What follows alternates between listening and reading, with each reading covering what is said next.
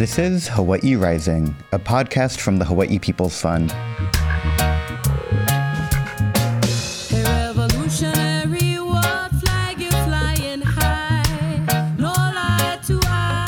I'm Kenji Cataldo. I'm Suyuno Amos. Since October, we've been bringing you conversations with HPF's community partners, grassroots community organizers who are at the forefront of progressive movements for change in Hawaii. Today's episode features our final interview from the 2021 cohort of HPF grantees. Today marks our 26th regular episode, our 26th conversation about Hawaiian sovereignty, environmental justice, food security, language and identity, the protection of iwi, and other pressing issues in Hawaii. As we wrap up our conversations with the 2021 cohort, we're excited to look ahead to the coming year. Earlier this month, the HPF Grant-Making Committee awarded community-raised funds to 31 new and returning organizations, an even larger cohort than last year. This year's abundance was only possible through the advocacy and generosity of you, our HPF community. Mahalo nui for your support. We can't wait to share our new and returning community partners' stories with you over the coming year, and keep an eye out for additional special episodes throughout the summer. We have exciting plans ahead. In today's episode, we're speaking with Imai Kalani Winchester, Noelani Goodyear Kaopua, and Mahina Kaomea from La Ho'iho'i'ea Honolulu. The celebration of La Ho'iho'i'ea, Hawaiian Sovereignty Restoration Day, was revived in the 1980s by Dr. Kekuni Blaisdell, who organized the celebration at Thomas Square in Honolulu for some 20 years. In the 2000s, he passed on this kuleana to Imai, who has worked with other organizers, including Noi and Mahina, to grow the Thomas Square celebration into what it is today. In this conversation from March, Imai, Noi, and Mahina talked about the history of Ka Ho'iho'i'ea, the passing of the torch from one generation to the next, and their visions of the path to an independent Hawaii. Today we're talking with Noelani, Imai, and Mahina from La Ho'iho'i'ea. Would you all introduce yourselves and give us some background on the history of La Ho'iho'i'ea, the significance of this holiday, and how it originated? Anoi ke aloha kako, o wa'o Imai Kalani Winchester, he keiki he mamo mai kione kaulana o kaku I hewa. Aloha everybody, my name is Imai Winchester. I am one of the organizers for Ka Ho'iho'i'ea, which is the famous celebration of our independence, which was marked by the famous motto, Ua mau ke ea o ka ina I ka pono. On July 31st in 1843, over 100 and something, 70 years ago, this famous declaration was made by Kauikeaouli Kamehameha III in a large national celebration that would become the first public park in the Hawaiian Kingdom. Today we call it Thomas Square. But at this site, a grand celebration was held at the official return of Hawaiian sovereignty to Kauikeaouli and to the Hawaiian Kingdom by Admiral Richard Thomas, whom after a short and brief 5-month occupation by the British rogue agent Lord George Paulet and his buddy Richard Charlton, who took control of the small kingdom for some time, lowered all the Hawaiian flags throughout the kingdom, and raised for a short time the Union Jack. And so on July 31st, 1843, the lowering of those Union Jacks and the raising and the restoration of the Hawaiian flag and Hawaiian independence was celebrated throughout the Hawaiian Kingdom, established in 1843 and carrying on for decades later until the illegal intervention and occupation by the United States of America, of which we are currently struggling against. Aloha. Sorry. Aloha kako, o Noelani Goodyear Kaopua ko'ui noa, he kamana kalihi a me he eia o ahune. Aloha, I'm Noi, and I'm just one of the many people who help make La Ho'iho'i'ea celebrations happen on Oahu. There are now celebrations all throughout our Pai'aina, which is super exciting. But we kind of come from the genealogy of Uncle Kekuni Blaisdell and Uncle Imai Kalani Kalahele, Auntie Terry Keko'olani, and others who started to revitalize the celebration of La Ho'iho'i in the mid-1980s. And then we're kind of the next generation to carry that forward. And we're really excited to also have with us here today Mahina Ka'omea, who's going to be the next generation to carry it forward after us. Mahalo kumu. Aloha o wauno o Mahina Ka'omea no ka ua kani ko'o o He'eia. Aloha, my name is Mahina Ka'omea, and I've been raised by the kani ko'o rain in the Ili'aina of Ioleka'a in the Ahupua'a of He'eia. And I think my first introduction to La Ho'iho'i'ea was taking part in a summer program with Kumu Imai and Kumu Noi after my freshman year of high school, in which we went on various huaka'i. We actually went to Thomas Square, and it was during that week that I first learned the history that Kumu Imai started speaking about in his introduction. And that was really gripping to me to hear that quote, "Ua mau ke ea o ka aina I ka pono," and to know that our ea still endures. It was really empowering. And because of that experience, and also because of the pilina I was able to build with those kumu, it was really special to be welcomed back to the space of La Ho'iho'i'ea as a youth organizer in different capacities over the past couple of years. Yeah, mahalo for having me. Can you tell us about those first modern celebrations of La Ho'iho'i'ea in the 80s? Can you describe, what they were like, what people experienced there, and then how it's evolved since then?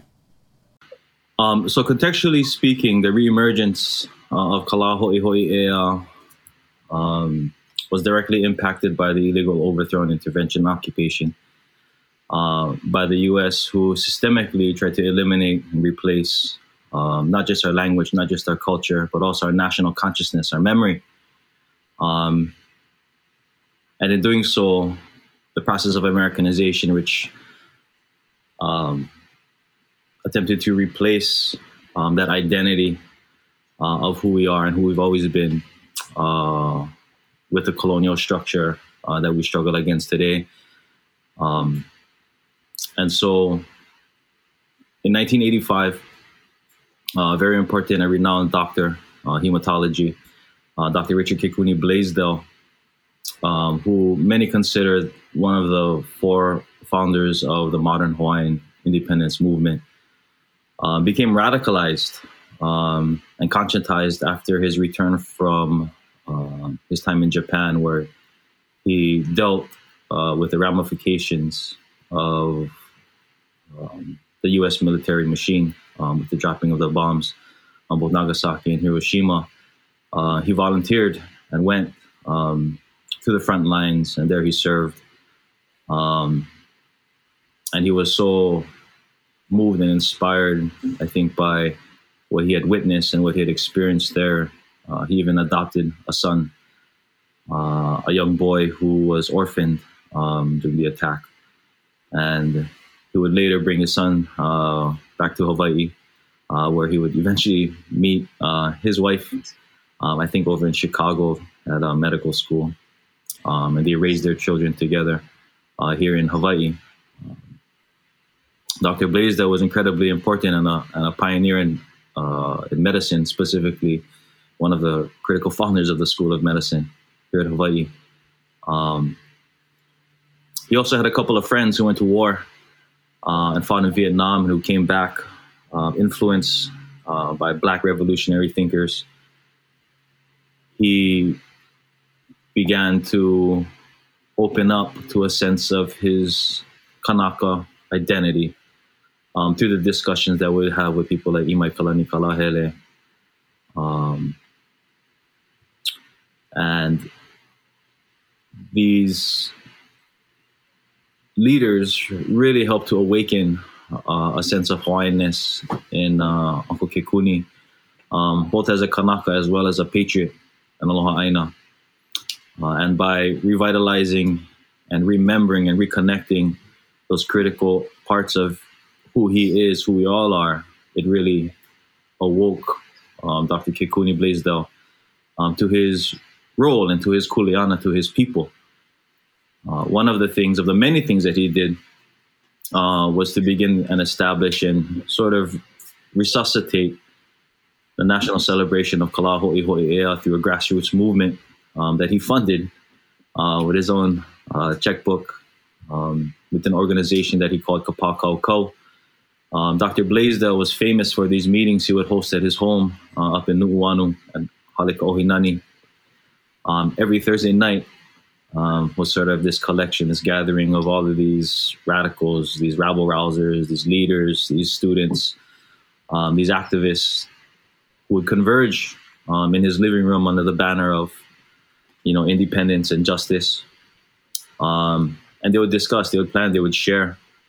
And by the time I was a young student at the University of Hawaii, heavily influenced by my time at Kamakukuokalani Hawaiian Studies by influential teachers, Hononi K. Trask, John Osorio, Kanalu Young,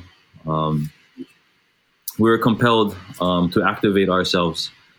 And so Kekuni Blaisdell was a mentor for our generation, one specific mentor in our generation who was critically involved with the reestablishment of Kalaho'iho'i'ea, specifically at Thomas Square. Now, when I was 22 or so years old, this is the first time I was hearing about any sort of national Hawaiian celebration at the time. But I was young, I was eager, and I could lift heavy things. So I was part of the setup crew, the breakdown crew, the lave crew, the serving of the ava.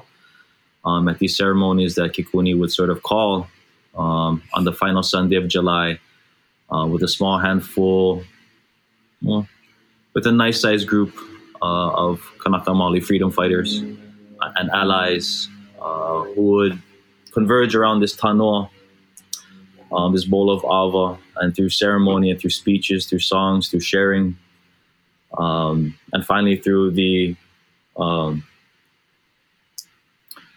ceremonial lowering of the Union Jack and the raising of the High Hawaii and the telling of the story of Kalaho'iho'i'ea and the day that Hawaiian sovereignty was returned to the Hawaiian people. He reminded us of the power of justice. He reminded us of the power of action and the power of measurement. And so through these gatherings,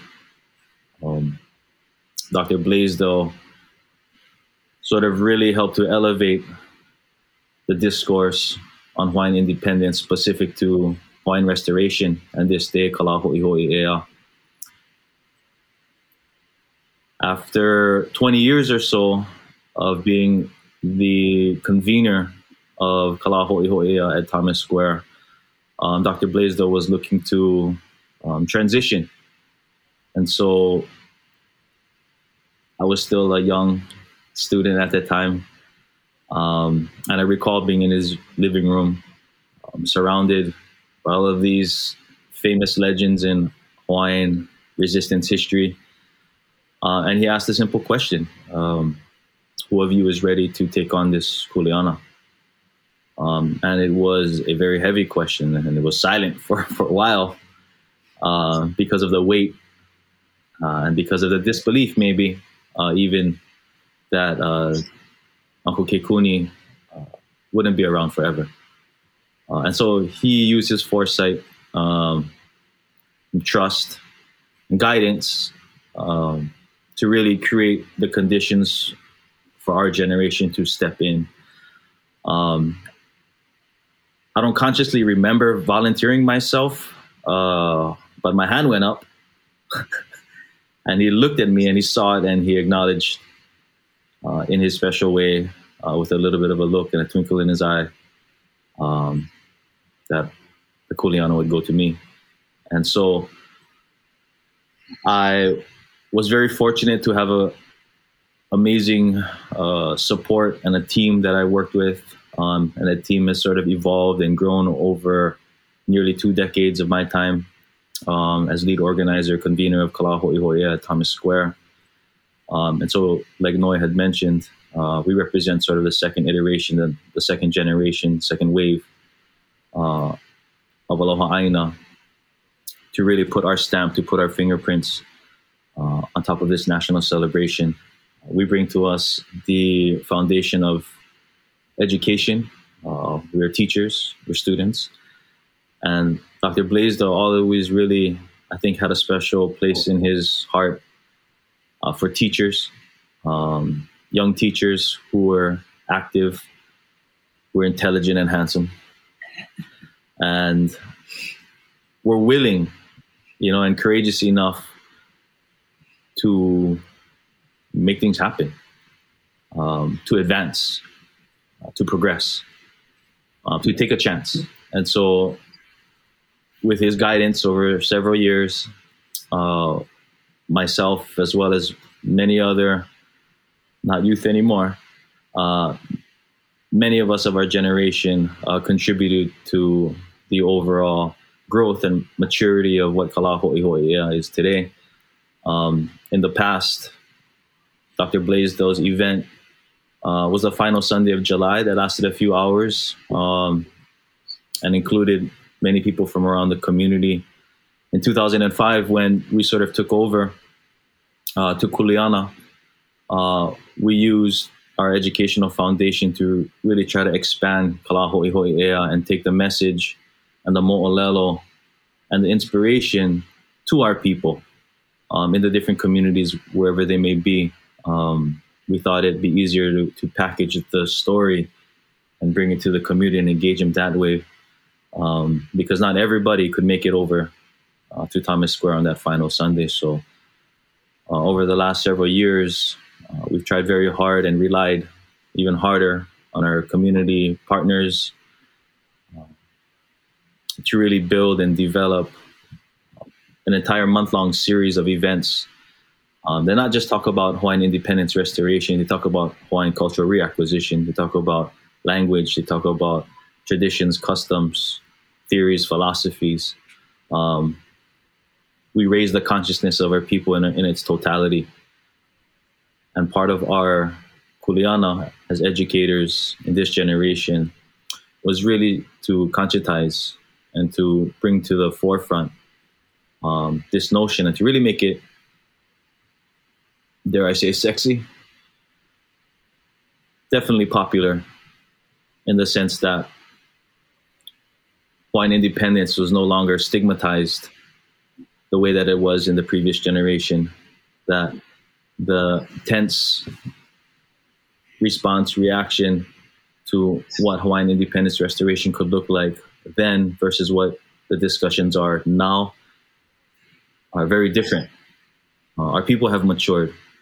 And I always say that this time is a very exciting time to be Hawaiian because we've never been more ready than we are right now. It's been over 100 years since we've had the type of capacity, hope, strength, future, foundation that we've had in over a century. And so we live in a very important and crucial time of crossroads to advance, to move forward with a clear intention, with a stronger foundation of who we are, and to really ignite the flame of imagination of what we could be in the future. And so we know that time is cyclical, that Kuleana is cyclical, and eventually our Kuleana will need to be passed on. And so we've made partnerships and alliances with DJs, with rappers, with spoken poets, with educators, with healers, with farmers, with straight activists, to really celebrate the vibrancy of our lahui. And I think Kala Ho'iho'ea is important and unique because it is one of the few instances where the Hawaiian community, the lahui, will get together, not in opposition of something, but in celebration and the uplift of our collective power and strength. And so for me, Kala Ho'iho'ea, which translates into Hawaiian Sovereignty Restoration Day, is not just about reminding our people about this history, but it's also breathing life into the sleeping giant, to wake up, to stand up, and to move. So part of our contribution, our generation's contribution, is to really catalyze and amplify and elevate our level of understanding so that it stimulates action. And that's where the next generation's kuleana, however they deem it to be, that will be their kuleana to sort of decide, like we were given the kuleana to decide what our contributions were going to be. So I'm also very excited to have youth participation, youth investment, because I've gotten older. I used to be young. I've gotten older.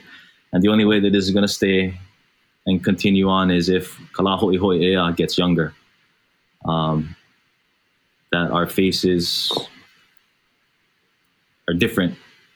And I've seen this celebration grow from a small event at Thomas Square at the end of July into a Pai'aina-wide celebration on Maui, on Hawaii Island, on Kauai, even across the Mokuhonu at New York. There's communities that are celebrating at Central Park. There's communities that are celebrating in Tokyo. There are Hawaiian communities that have been scattered all throughout this globe, who are all still linked and connected to the story of our restoration, to the future of our restoration. And so Kalaho'iho'i'ea was recast and was evolved into a very special kind of event that takes place over the course of an entire month, up to 20, 25 different projects. And so we're very excited to have a chance to, I guess, talk a little bit more about some of those projects today, which I'm excited to hear some of our youth organizers who've been here as students, now as organizers, in that sort of cyclical and reciprocal relationship that us Kanakas like to embrace, to really hear their voice and hear what their future imaginations of what Kalaho'iho'i is going to be. When we're kupuna, and we get just to show up and hang out underneath the kupuna tent and get lomi lomi. I'm looking forward to my lomi lomi one day. But sorry, thank you. I'll definitely stop there. So the first thing that came to mind, Imai, as you were talking about, that moment when the question was posed of who of you is willing to take on this kuleana? Just yesterday, Kenji and I were speaking with Auntie Lynette and Uncle Sparky from Malama Makua about this transition that they're in right now to try and find their next generation of leaders. And taking on that kind of kuleana is no small choice. So, Imai, you said that your hand just went up and it was something that just happened. But I'm wondering if Noi and Mahina, do either of you have any insight about what it has meant for you to come to that decision of saying yes to the kuleana that you're called to? Do you have any thoughts about it, Mahina? I think about a couple of things. Like, I think about how, like when you're growing kalo, like I feel like I've been really lucky to be the oha, like the baby shoot of the kalo with regards to laho'i and like being sheltered by the low of the makua that have like really allowed for my growth. And I feel like there's a moment in the cycle of kalo's life that after you kind of grow and after you come into your full potential, then those huli need to be replanted in order for the kalo to keep growing.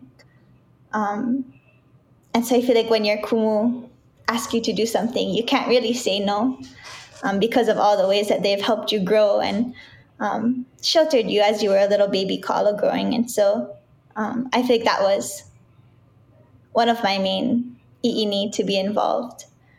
And also because of the way that like I've really appreciated how Laho'iho'i'ea has helped me to cultivate pilina with a lot of folks in our community who I really look up to, who've been role models to me and who've taught me a lot with regards to organizing and building building momentum, building movements, imagining what sovereignty could look like in practice that I think really can't happen in a school setting or can't happen outside of actually doing the work. And so I've been really grateful to be brought into that. For me, Uncle Kekuni was a mentor for both Imai and I, although at somewhat different times. So each of us went through Hale Ka'ohinani and the meetings and meeting and connecting with activists and people from all over the world that would come through Uncle Kekuni's house. But really, as Imai said, like, he was the one to take on that kuleana of La Ho'iho'i'ea. And so, Imai and I are partners, life partners. And so I think early on when he first took that kuleana on, I think it's important for, partners to have their own areas of kuleana that they're not constantly overlapping, right? So a lot of what I tried to do in those early years was just give him the space, support him where I could. But then I think what I really appreciated was that as La Ho'iho'i'ea evolved under Imai's leadership, he created these spaces for other people to create new kinds of ways to celebrate in whatever fashion was their passion. And so for me, that allowed me to get involved with organizing an event that was sort of connected, part of the network of La Ho'iho'i'ea, but it wasn't the Thomas Square event. So there were many of these, right, that happened. A film festival was born, and the main organizers for the film festival are, not us.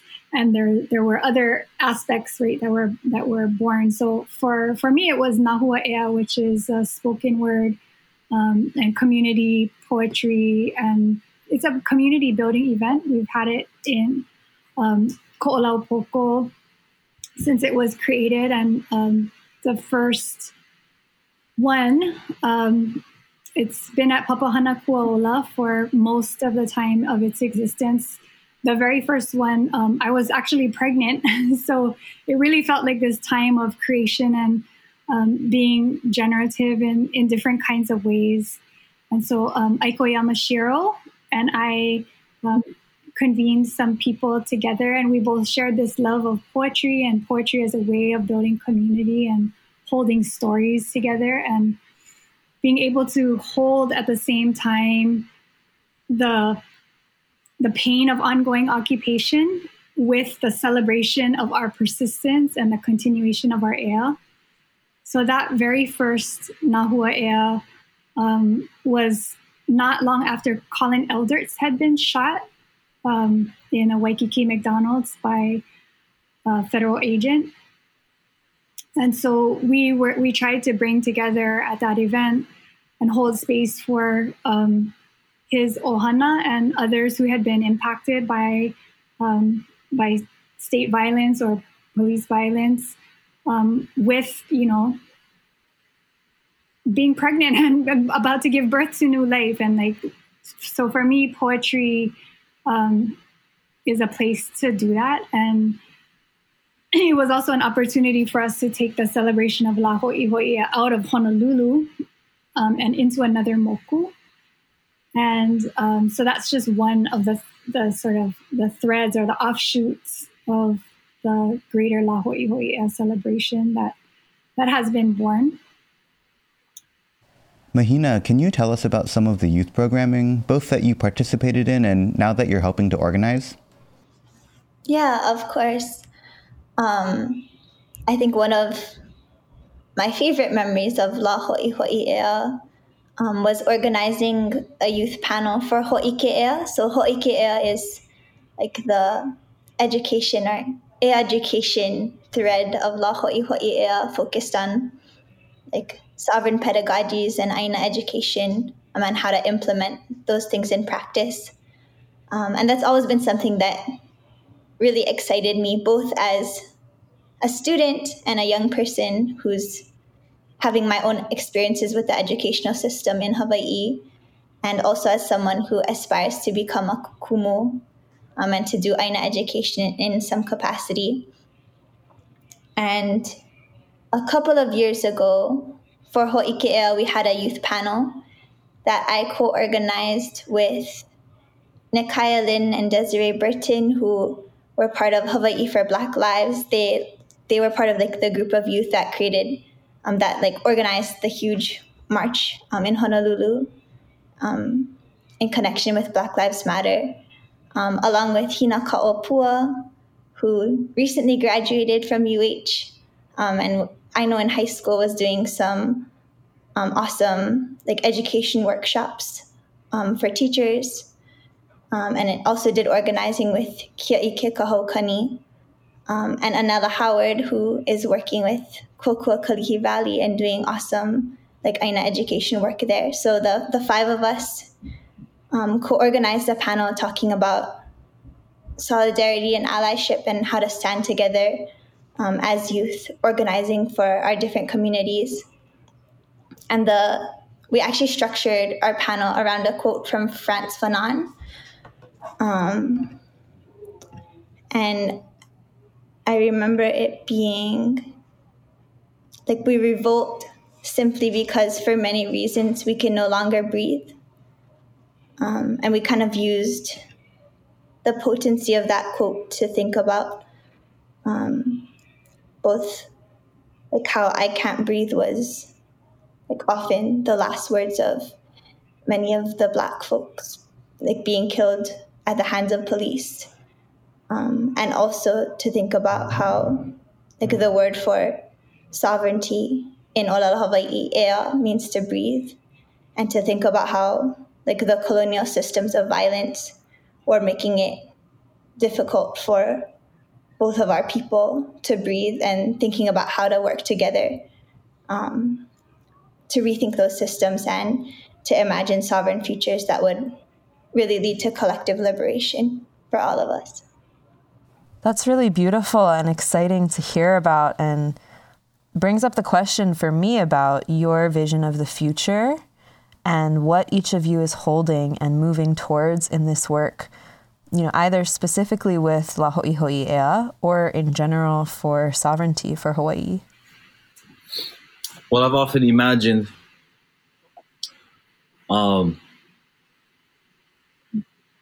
that the message of Dr. Blaisdell, which was always, if a powerful nation such as Great Britain could rectify their error in a civilized manner with respect to laws and respect to the customs and traditions of our people, then the same thing could be expected of the United States of America. And so when my time is done, before that time, my future involves the restoration ceremony from the United States of America back to the Hawaiian Kingdom at Thomas Square, the original seed, the pico of our liberation. And I see massive celebrations. I see carnivals. I see fireworks. I see parades annually. I see Thomas Square and Kala Ho'iho'i'ea as a base and a foundation for alliance building for justice struggles for all people. And that Hawaii itself can be a center, a beacon for justice. That all peoples of the world who struggle against oppression, colonialism, occupation will hear and feel the story of our people's success, and will flock, will grow and will build with us. And when we achieve independence again, we will become active agents with that independence. We will be ready to run our own schools. We will be ready to govern ourselves. We will be ready with all the appendages that a healthy and vibrant Lahui needs. And as a teacher, you know, for almost 20 years, I've always considered my position as a state worker just training grounds for what is to come, which is a liberated Hawaiian nation with a strong and progressive educational system based and grounded in our Hawaiian customs, traditions, and values, making us a uniquely and identifiable Hawaiian kingdom, not just another entity operating within the same facets of the oppressive system upon which we struggle against. I see schools celebrating. I see a redistribution of education and how our kupuna and our community resources become central once again to our society versus cast off. I see healthcare. I see nutrition completely reformed to fit and to satisfy who we are as a people and the aspirations that we have, given our position in the big Pacific. And so I look at Kala Ho'iho'i as just a step within a larger cadence, a longer march towards Ea for the world, justice for the world, liberation from all forces that oppress. And we are just one of the stories, one of the threads, in the rope of resistance, borrow line. And to one day know that, that we've closed the gap, that the big breach that wiped out the pond at He'ia with a massive storm and created this big gap in this long kuapa, it can be fixed and repaired again. Just like the long history of our people, of our existence in these homelands was breached by just a small little incident. And even the loss of our language, that's 2-3 generations. But I see the repair, and I see the re-strengthening and the refortification of all of those things, making us even stronger. That we repair that gap. I tell the story of my daughter who was born into this reality. She doesn't know a time when there was no Olelo Hawaii. She doesn't remember a time when there was no Kala Ho'iho'i, no Kala Kuokoa, no Makahiki. We repaired those things. And we can continue to repair, we continue to restore, and beyond restoration is to create, is to extend the reach of the wall, extend the vibrancy of this pond, of this lo'i, of our lahui. And that's on the shoulders of the next generation, and the generations to follow. And so this is a continuum, just like we are a part of where Kekuni came from. We know that we're passing that on as well too, for the future imaginations of our people to execute. And so we hope that at some level, if they hear this message 100 years from now, that you continue to work, you continue to organize, continue to collaborate, continue to strive for what has always been ours, which is our place here in Hawaii. And so the future, I think, has yet to be written, but I think we have some good pieces in front of us today. So that's maybe what I kind of forecast into what I would like to see as a kupuna. I think I have to go back a little bit. It's important to understand that in the mid-'80s, when Uncle Kekuni folks restarted La Ho'iho'i, they were the fringe of the fringe. Yeah, they were saying things that nobody was saying. Even when I was in high school in the 90s, to say the word sovereignty out loud was literally like, oh, they said the S word, like it was literally that kind of stigma to just even talk about that possibility that Hawaii could be politically autonomous again.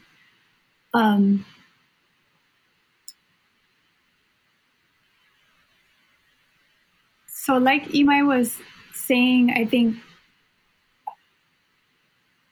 well, I'm flashing on like what it looked like to be at Thomas Square in those early days, where it could just be a couple dozen people in the circle. Every year at Thomas Square, one of the first and the last things that happens is that everyone who's there gathers in a big circle around the flagpole. And it's a way of assessing, how many people, how big the circle is each year. But back in those earlier times, it was quite a small group. And if you had been in the movement around that time, a lot of the events kind of felt like mourning. It really felt like what we were remembering was what was lost, and grieving, and anger about it, And those things are important to have and to hold space for. But increasingly what I've seen La Ho'iho'i'ea transform into in the last decade or two is this really vibrant celebration, as Imai talked about, that has all different kinds of elements of it. So in a way, it's kind of like a microcosm of what a healthy and thriving Lahui and nation could be and can do, right? That if we think about this word ea, sovereignty and ea are not the same thing. Yeah, ea can be used to refer to political sovereignty, but is so much bigger and more capacious than that, and includes so much more. And Uncle Kekuni's vision of what La Ho'iho'i'ea was always to be this big tent of anyone who believes in Hawaiian independence, the possibility of Hawaiian independence, was welcome there. You didn't have to say, I support the restoration of this particular constitution, or I'm under this king or queen, or whatever. It was like to hold space for everyone. Everyone has room in the circle. And in that circle is room for all of us to love one another. There's also room for us to argue with one another, sometimes fiercely, but always at the end to come back to holding hands together in the circle. And so to me, what we're trying to create with all of these different things throughout July, you can go to a film festival, you can go to a play, you can go to work days, you can go to fish ponds, you can literally dig up earth in Thomas Square and make imu, to feed people who have gathered for La Ho'iho'i'ea and homeless folks who are just living around Thomas Square. You can go and participate in spoken word poetry. You can be part of the discussion tent and engage in like really difficult conversation about issues that are going on in our community. It's almost like we've been trying to create a microcosm of what a healthy nation could look like all the time. Yeah. And it started from July 31st and now it's all of July, and hopefully at some point it's, all year long. But that's kind of what I see is just, it's a kipuka that has been growing over the last several years. And it's really exciting to see other communities on different islands or in different moku on Oahu creating that, because there should be the space for everybody to breathe that ea in the ways that make sense for their aina and their communities, while we also all recognize how we're all connected. Kumunai, what you were saying about La Ho'iho'i'ea kind of being a microcosm for the La Hui that we are continuing to grow, really reminded me of something that Kumu Emalani Case said at a poetry workshop held in conjunction with Nahua Ea. I believe it was a couple of weeks before our final spoken word and poetry sharing. And she shared a quote from the book Freedom Dream. It was I think it's Freedom Dream and the Black Radical Imagination. But the author of that book said, like in any movement, it has been the poets, no matter the medium, who have succeeded in imagining the color of the sky, and in imagining the kind of futures that these social movements are capable of producing. And I really liked that quote when she said it.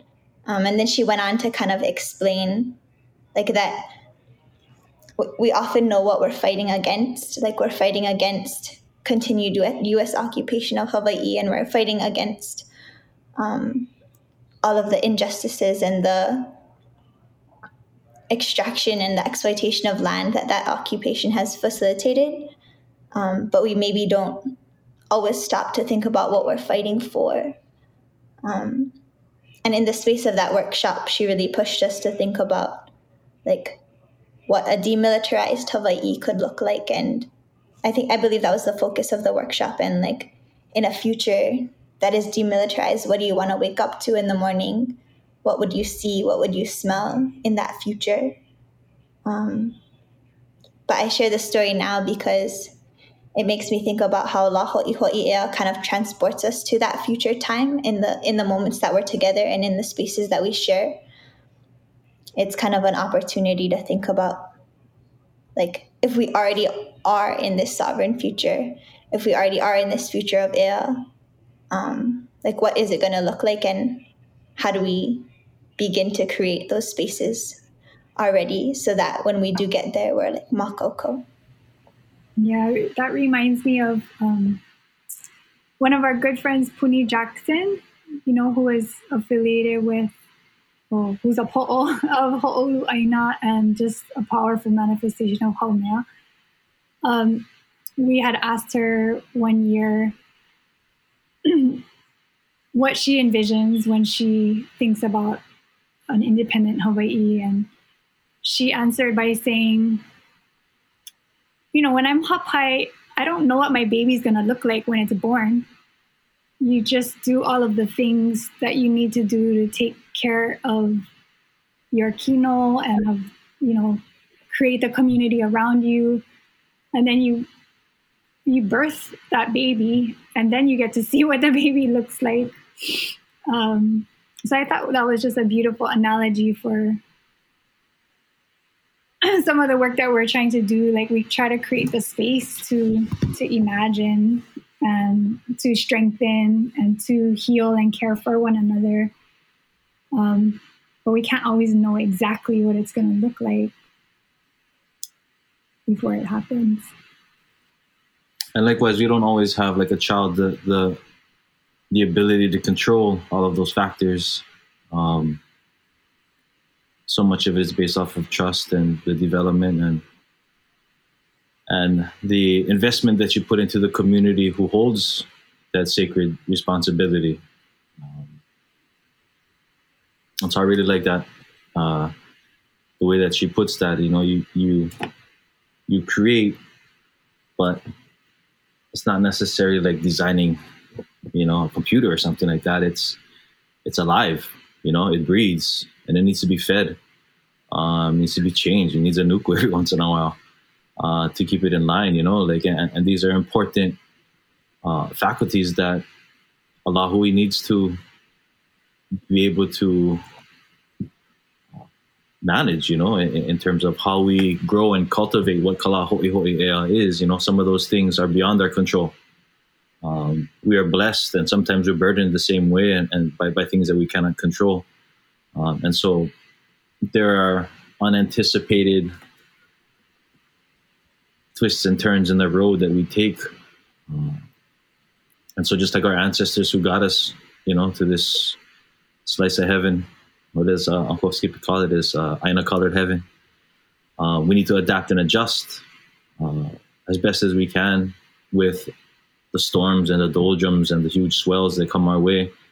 But like Papa Mao says, if we have courage, it's because we have faith in the teachings of our ancestors. And so we have faith in the foundation that was given to us. We hope that our generation will also offer the next generation a degree of faith that what we were doing was being done with purpose and intent, for the elevation of our people. Just like our children expect that from their makua, we're just caregivers, in this time that we have. Like, we steward the aina. The aina is not ours. And I think that operates the same way with this event called Ho'iho'i. It's not ours, it's not mine. I've tried to detract as much as I can by claiming that I'm the organizer, because it's raised by the village, it's raised by the community. I do some stuff, but I can't do it without Noe. I can't do it without Mahina. I can't do it without the host of people who have stepped up, who have raised their hand to that kuleana as well in many ways, and were given a chance to express their ea through what gives them a sense of fulfillment as Kanaka, as Hawaiians. And we know that we're diverse. We know that we're many. And that a rock wall isn't built with a single stone, It takes big stones, small stones, flat stones, funny kind stones, even ugly stones, to create the integrity of a strong foundation. And so these are the theories and philosophies that pass down through the work of our people, through the actual, feet in the mud, kick, smash a toe on the rock, lessons that we develop along the way. Will it be perfect? No. Will there be struggle? Sure. But will we overcome? Obviously, absolutely. We have faith and courage in that, that our people who maintain the course, they may have to tack every once in a while, but to have a clear vision of where our island is and what moku we're gonna hanao from the ocean, from Kahiki, that we can't yet see and can't yet maybe even conceptualize and articulate yet. We have faith and we have hope because of the course that we've taken and who's put us on this va'a. Thank you for sharing those beautiful visions and really profound insights into what this process of nation building is. Yeah, this conversation has already been so ono and momona and vai and nourishing and a lot to digest. And so I'm super glad that we have this conversation recorded, because I think it's going to be something that folks will want to listen to over and over again to let all of those insights really seep in. So mahalo for this conversation today. Mahalo for doing this. Hawaii Rising is a podcast from the Hawaii People's Fund, produced by me and me, with additional support from Mickey. Our theme music is Revolutionary from the band Ukla the Mock, written and sung by Mickey Hui Hui. Thank you to our community donors and to you, our audience, for listening. Mahalo for joining us for our first podcast season featuring the community partners from our 2021 grant cycle.